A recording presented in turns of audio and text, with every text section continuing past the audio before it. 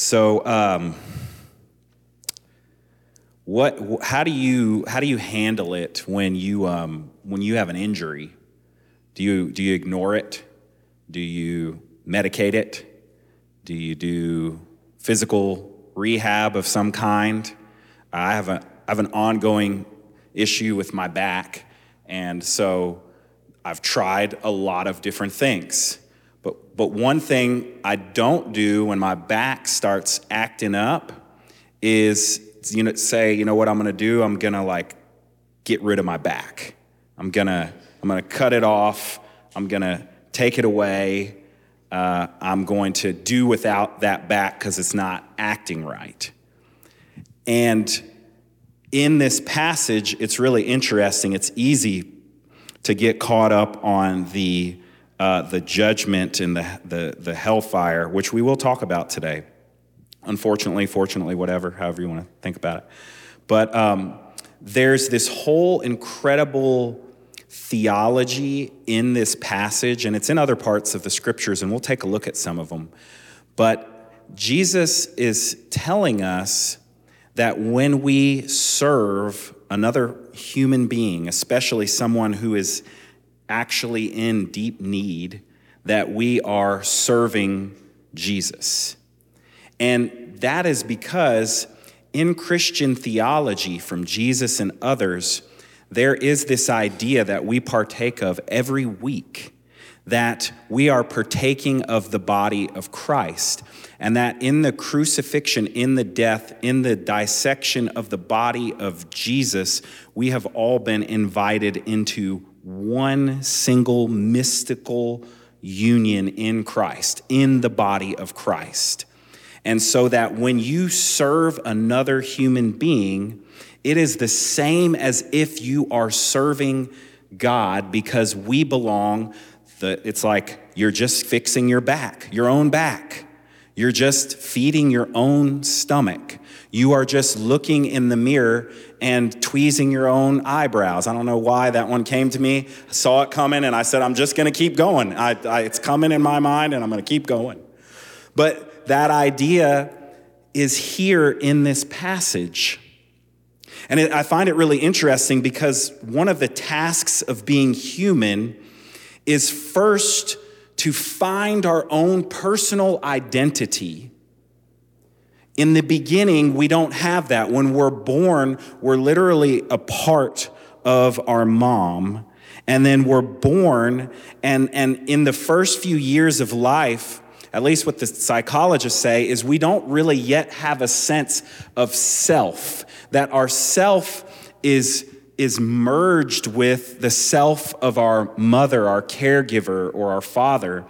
And that over time, when toddlers start emerging in human development, they start breaking away. They start running from their mom. Benjamin, my firstborn, used to say out loud when he was doing it, he would narrate it. He'd say, "Run away from mommy." He would say that. And he would run, and that's normal human development. Is now I'm separating, I'm detaching from my parent, and I'm becoming my own person. And then you get into high school and you say, it's not a phase, Mom. I'm going to be like this for the rest of my life. You ever seen the meme of like a goth person in their 40s and it says, it wasn't a phase, Mom? Right? But there were all kind of things that I said when I was a teenager. There was a moment where I was really into video games and there was like this video game culture. And I'm like, I'm a gamer, Mom. Like, that's just who I am. But that would not be cool right now as a 40-year-old if I was just like, that's what I'm doing instead of taking care of my kids and my family. It's like, that's my identity. I'm a gamer. I'm not saying you can't play video games. I'm not making fun of anybody who plays video games. I'm just saying we go through all this effort to distinguish ourselves, to find a personal identity. But that is not the end point of human beings. In fact, I've learned about this a lot over the years in therapy, in marriage therapy. Why am I saying it like that? Like couples therapy. And what I learned and what I've been experiencing is the more sense of self that you have to bring to a marriage, the stronger that union between the two people actually becomes. And so it's the strength of the individual coming to something greater than that makes a stronger unity. Just like if you exercise the parts of your body, if you keep having a back injury, you go to a physical therapist and they'll say, well, you got to work out all these different, you actually need to work out your core muscles too, because your back is overcompensating. The injury in your back is overcompensating, making the muscles, where's Mark Minyard, help me, weaker in your stomach, right?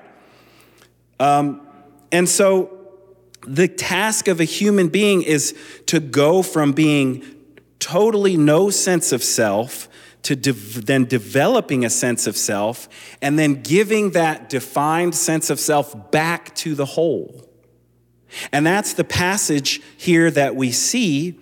That's what we see, the theology coming about here, but it goes beyond really anything that had been taught or seen or understood at that time, because so much of the identity of human beings had been around what we are and who we are different from. And so it was a frozen, it's not a phase, mom, stage for human beings.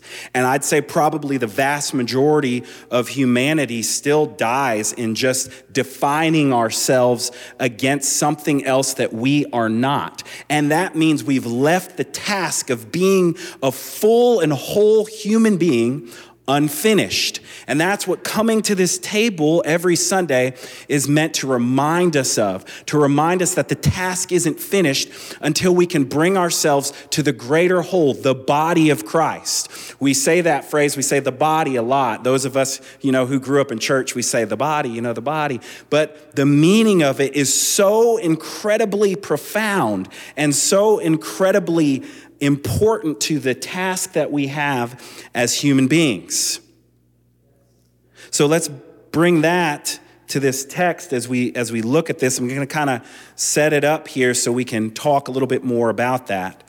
So in the first verse, this is in a whole collection of passages, and Ben preached on the one before this last week, and I preached on the one before that the week before. We've been in this Matthew chapter 25, where the disciples are asking Jesus, what's it going to be like? What's the end going to be like? What's the telos, the finishing, the perfection of all this that you're teaching us? Where is it all going to?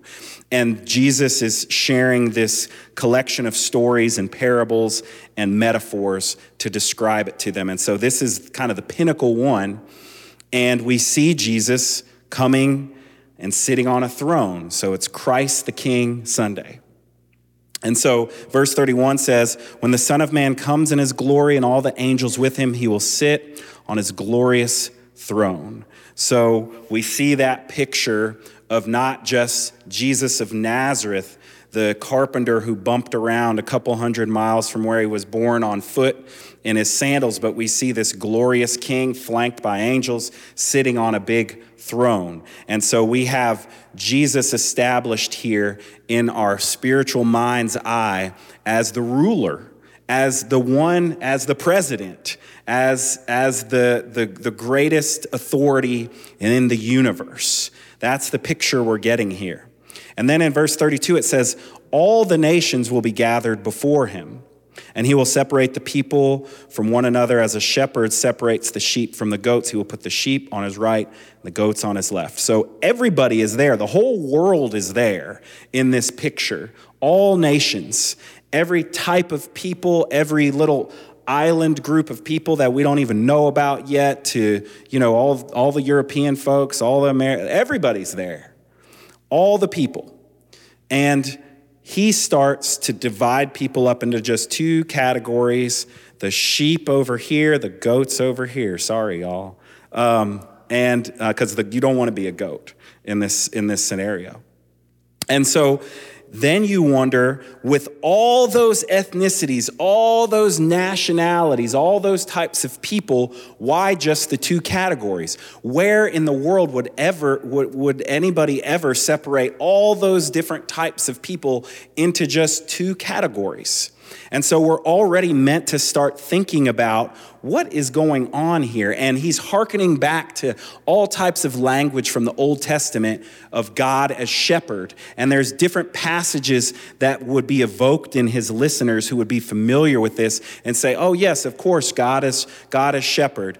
And so he's setting that up. And listen to this. Look, we'll put those verses back up put them back up, because there's this subtle change in the language from verse 32 to 33. He said, he will separate the people one from another as a shepherd separates the sheep from the goats. And then in 33, it says he will put the sheep on his right and the goats on his left. So it's like we started with, it's like the sheep and the goats. And then in the next verse, it's like we're actually seeing the animals here in this metaphorical apocalyptic picture. Apocalypse meaning the unveiling, how things finish, when the curtain has been pulled up and we can see behind the curtain and we see the way things really are.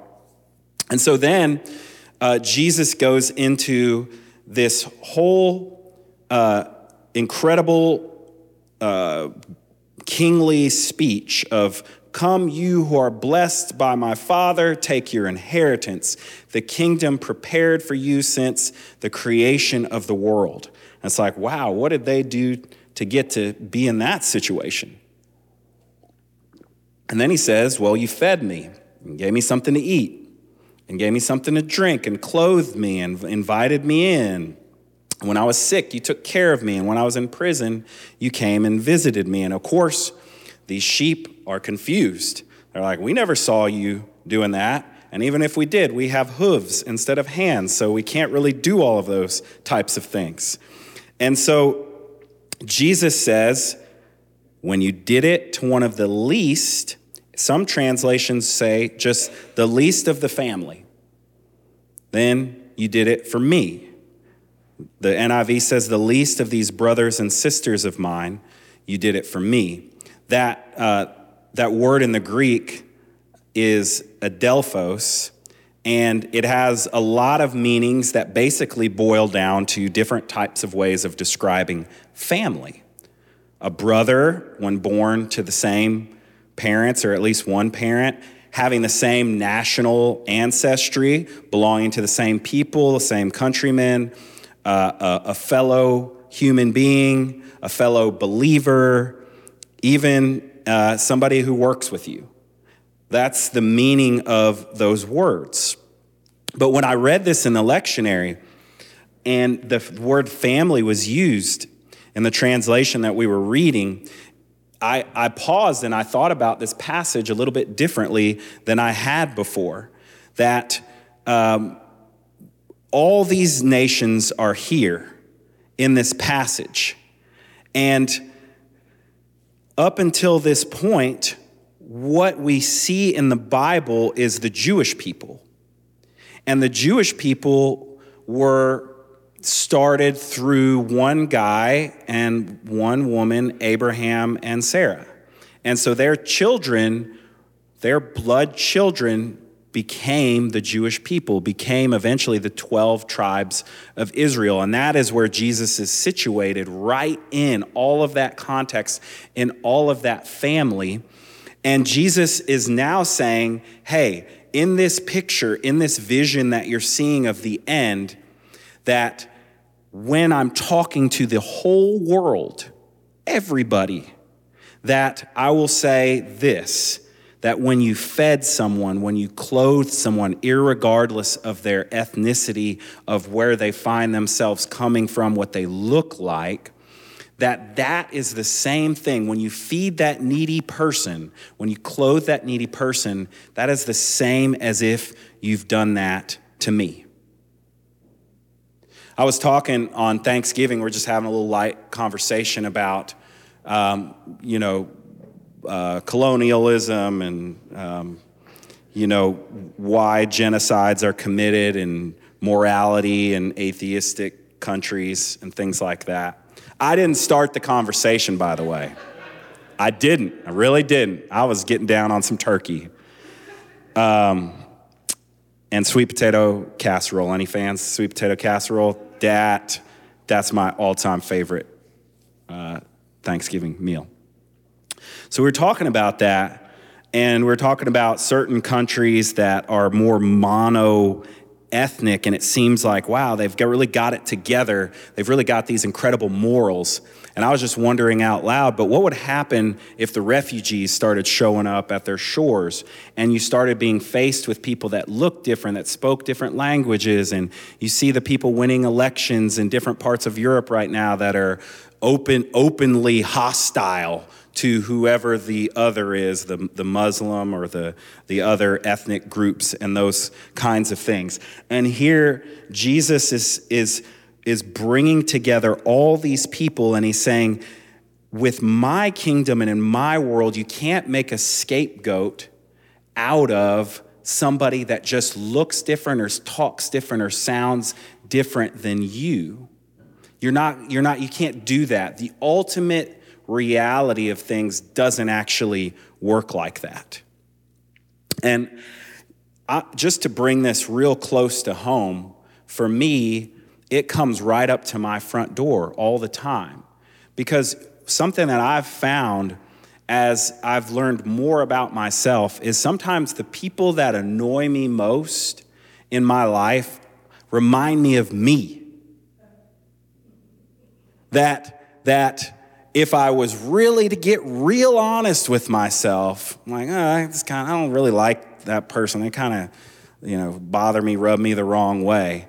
And if I really get real honest with myself and I follow that trail all the way down, it's because there's some unreconciled part of me internally, something that I have not been able to give up to God, to make peace with, to have reconciled and redeemed. I use that word twice on purpose, that when I see it in the other person, it does something inside of me. I know none of y'all act that way, right? You wouldn't do those types of things.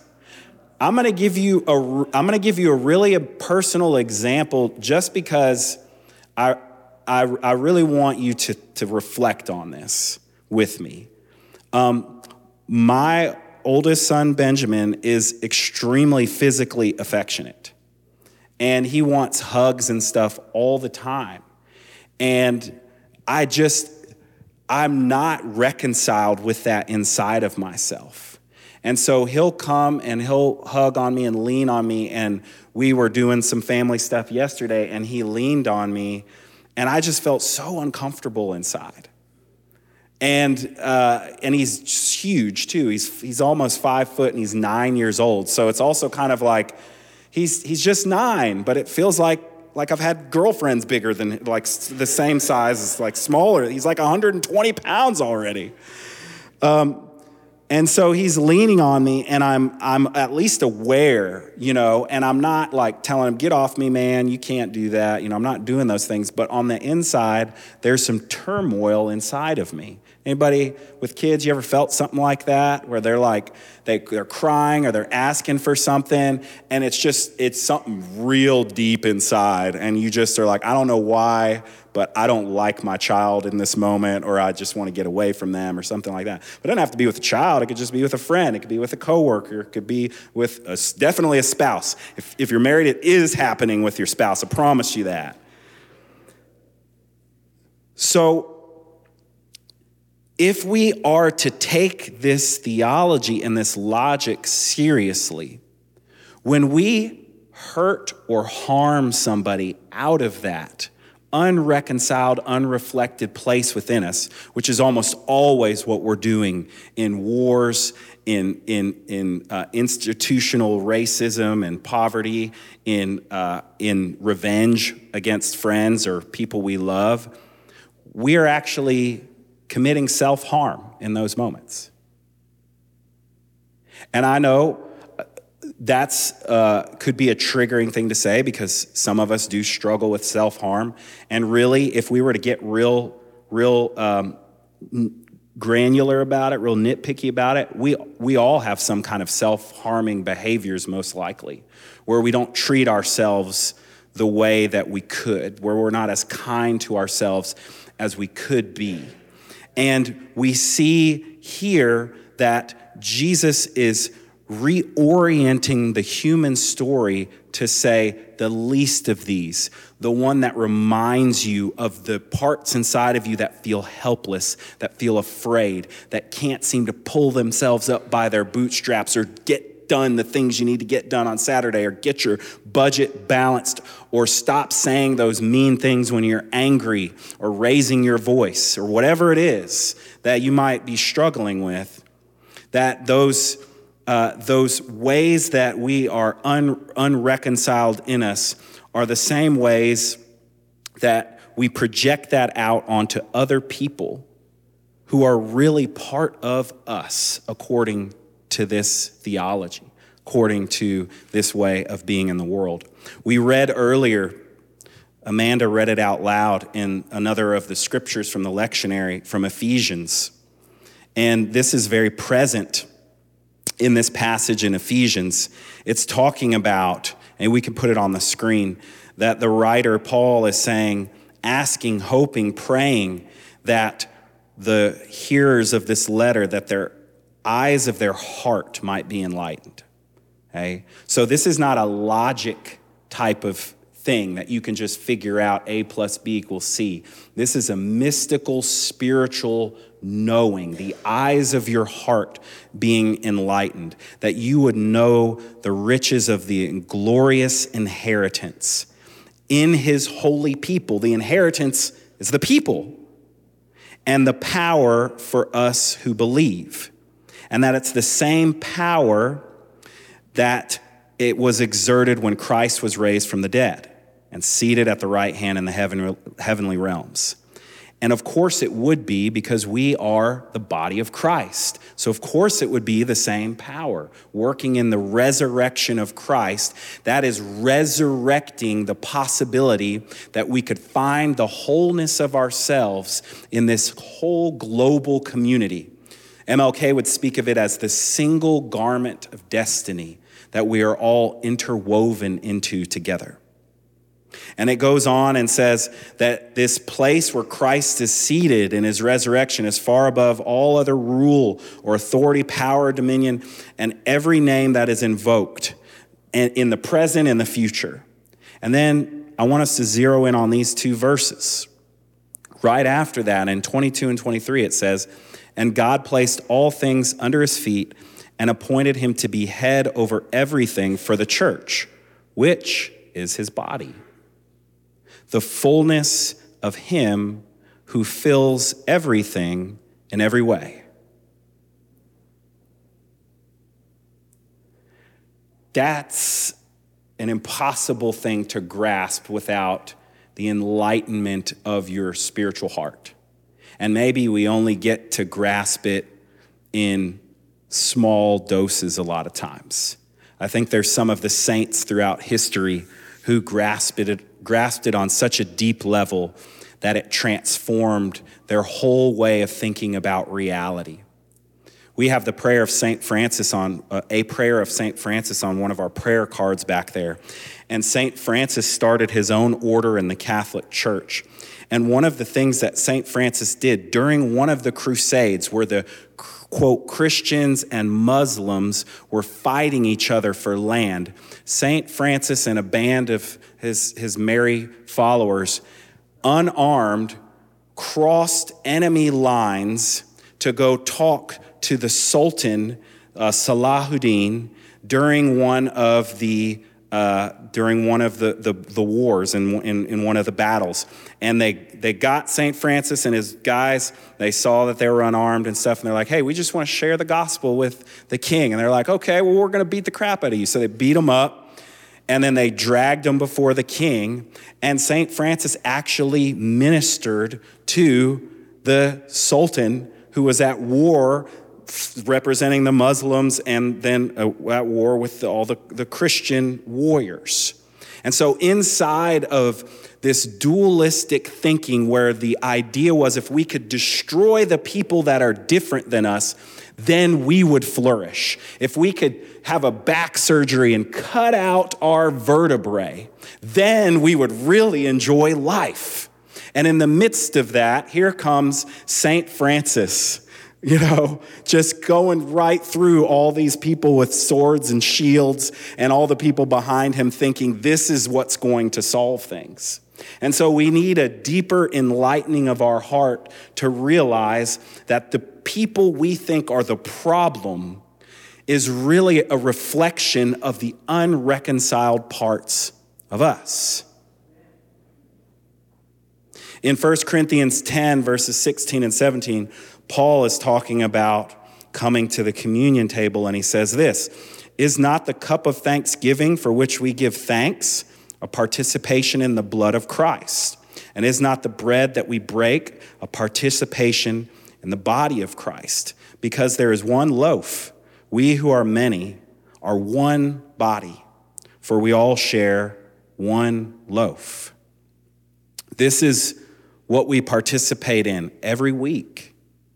This is why before the Protestant Reformation for 1,500 years, the pinnacle of every Christian gathering was the bread and the cup of wine to remind us in hopes that the enlightening of our hearts would help to be communicated as we ate and drank together, and to know that Salahuddin and St. Francis and Pope so-and-so and Hamas and the government of Israel are all invited to this same table. A very difficult thing to live, to practice. Another passage, I'm hitting you with a lot of scriptures this morning. 1 John chapter 4, verse 19 through 21 says this, "We love because he first loved us. Whoever claims to love God yet hates a brother or sister is a liar." And I want to remind you, who was there in Matthew 25? How many folks were there? The brothers and sisters. Who were those people? It was everybody, the whole world family. "For whoever does not love their brother and sister whom they have seen cannot love God." Why? Because God is in us. We are all the part of the body of Christ, whom they have not seen. And he has given us this command: anyone who loves God must also love their family, their brothers and sisters. When the mystery folds back, when the apocalypse happens, the unveiling, we find ourselves in one another, and we find God filling all of us. And so then let's spend a couple minutes talking about this ending here, as much as I just would love to skip it. Verse 41 through 45 says this, "Then he will say to those on his left, 'Depart from me, you who are cursed, into the eternal fire prepared for the devil and his angels. For I was hungry, you gave me nothing to eat,' and so on and so forth." You didn't do any of this stuff. And of course, the people are surprised. What do you mean? When did we see you, God, the enthroned one, the greatest and most majestic, the ruler of all? When did we see you in these lowly positions, in the neediness of being human? And he said, "You saw it when you saw the least of these, when you saw the hungry, when you saw the sick and the tired. That was me. I was there in them." Then he will say to those on the left, "Depart from me, you who are cursed, into the eternal fire prepared for the devil and his angels. Then they will go away to eternal punishment, but the righteousness to eternal life."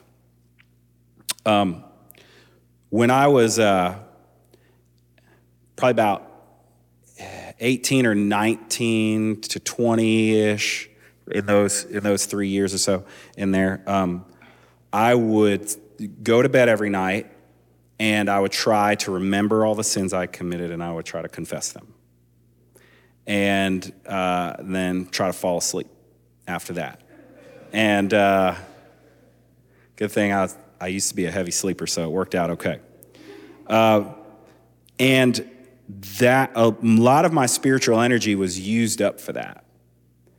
And when I was a child, my dad, and he had good intentions, he told me and my brothers, if you're not sure that you believe Jesus died for your sins, if you don't know that you know that you know that you know, you will go to hell.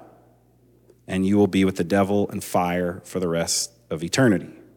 And I can remember there was this night, and it was literally weeping and gnashing of teeth, where my dad wanted to make sure he had set us straight on that. And I don't know when, if it was before or after that, but I was afraid that the devil could come up from the ground when I was sleeping in my bed. And I also remember this Liberian guy that lived with me in the community house I lived in for a while.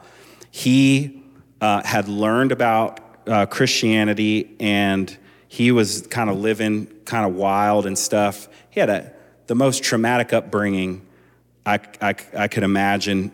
He was like a slave, and he escaped, and he was in the United States, and he felt the condemnation and the shame voices of the whole narrative of his life. And for him, that was just God. And he was like not being around a whole person, like a real, he just thought at any moment God was literally going to strike him with lightning or kill him in some type of way because of the things that he had done or said or lived. Now, eventually, I saw a picture of it on Thanksgiving at the community house that we were at. There was a picture of me baptizing him. And there's a beautiful arc to that story. But at the time, he was so crippled by fear and judgment, he really wasn't living. And I remember trying to get a hold of this and grasp this, because at 21, I dedicated my life to the Lord, and then in less than a year of that time, I saw this movie that's had a resurgence in popularity recently called Constantine, and it's based on this comic book character, and he visits hell different times in the story.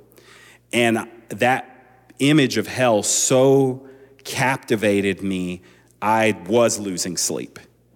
And I was trying to reconcile that with my faith at the time.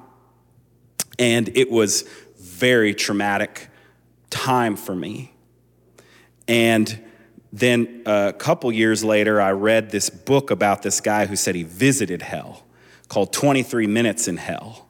And guess what I did? I lost a lot of sleep again after reading that, because it was way worse than anything you read in the Bible. I mean, it was just like, hey, all the horror movies, let's just put it all in this big pot and stir it up and put it in a book.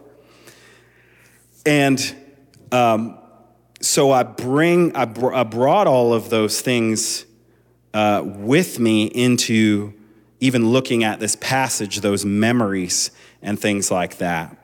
And it's really hard. I was thinking about these sermons that we had earlier in the year called How to Use the Bible, and these passages in Scripture here that we didn't talk specifically about these, but I think it's a helpful connection, because I'm not going in deep, because we have to wrap this up in a few minutes here. But I'm just telling you those things because I don't think that was God in those things. In fact, I don't have any doubt about it, really. It's not an unresolved thing for me. It feels completely resolved. I feel completely at peace with that. And the hard part here is that in the Gospel of Matthew, we have the voice of Jesus in this parable sending people into eternal punishment. But here's the part that is really difficult for me based on everything else that's come out of my mouth and every other scripture I've read this morning, isn't that like cutting off part of your own body at that point? How will God fill all things and be in all things through the reconciling power of Jesus if the vast majority of folks are being cut off? And I also can't reconcile it with these other passages I read from 1 John earlier. 1 John 4 says this: God is love. Whoever lives in love lives in God, and God in them.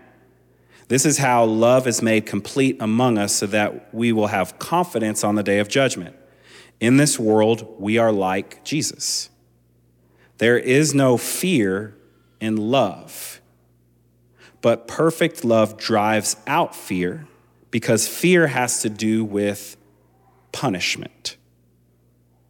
The one who fears is not made perfect in love. So can I respond with love when it's fear of punishment that is driving the love? It's not motivating for me at all. What I preached on the past 35 minutes was what is motivating to me. To know that when I serve a person in need who is showing up with the same neediness I have inside of me, that I'm serving the body of Christ, God, that I'm part of this mystical union and whole of creation, that I am fulfilling the task of my life that I was born to do, to separate, to find out who I was, and to rejoin as a whole human being into the cosmic reality. What I'm not telling you right now is that you have to not believe in hell. You can believe in hell, and there's lots of Christians that really believe in hell and believe it's eternal and believe it is constant torture. But for me, that's no longer captivating or motivating in any way, shape, or form for me, and I don't think that I believe that God would do that. And I'm not telling you to believe that. Here's a quote from Richard Rohr based on these ideas. He said, "Unfortunately, it's much easier to organize people around fear and hatred than around love. Powerful people prefer this worldview because it validates their use of intimidation, which is quite effective in the short run. Both Catholicism and Protestantism have used the threat of eternal hellfire to form Christians."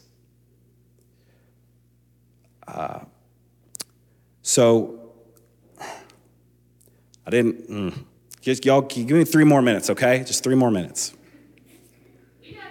All right. If you have a different view, closer to the one I'm expressing, you're an incredibly deep and rich company. I want to read to you a few different views of some of the ancient church fathers in the first several centuries of Christianity and some of their viewpoints on this topic of hell. So Augustine, ever heard of him? He's pretty formative in Christian theology. So Augustine lived in 354 to 430, and he's of African descent, one of the 4 great Afro church fathers, and he said, "There are very many in our day who, though not denying the Holy Scriptures, do not believe in endless torments."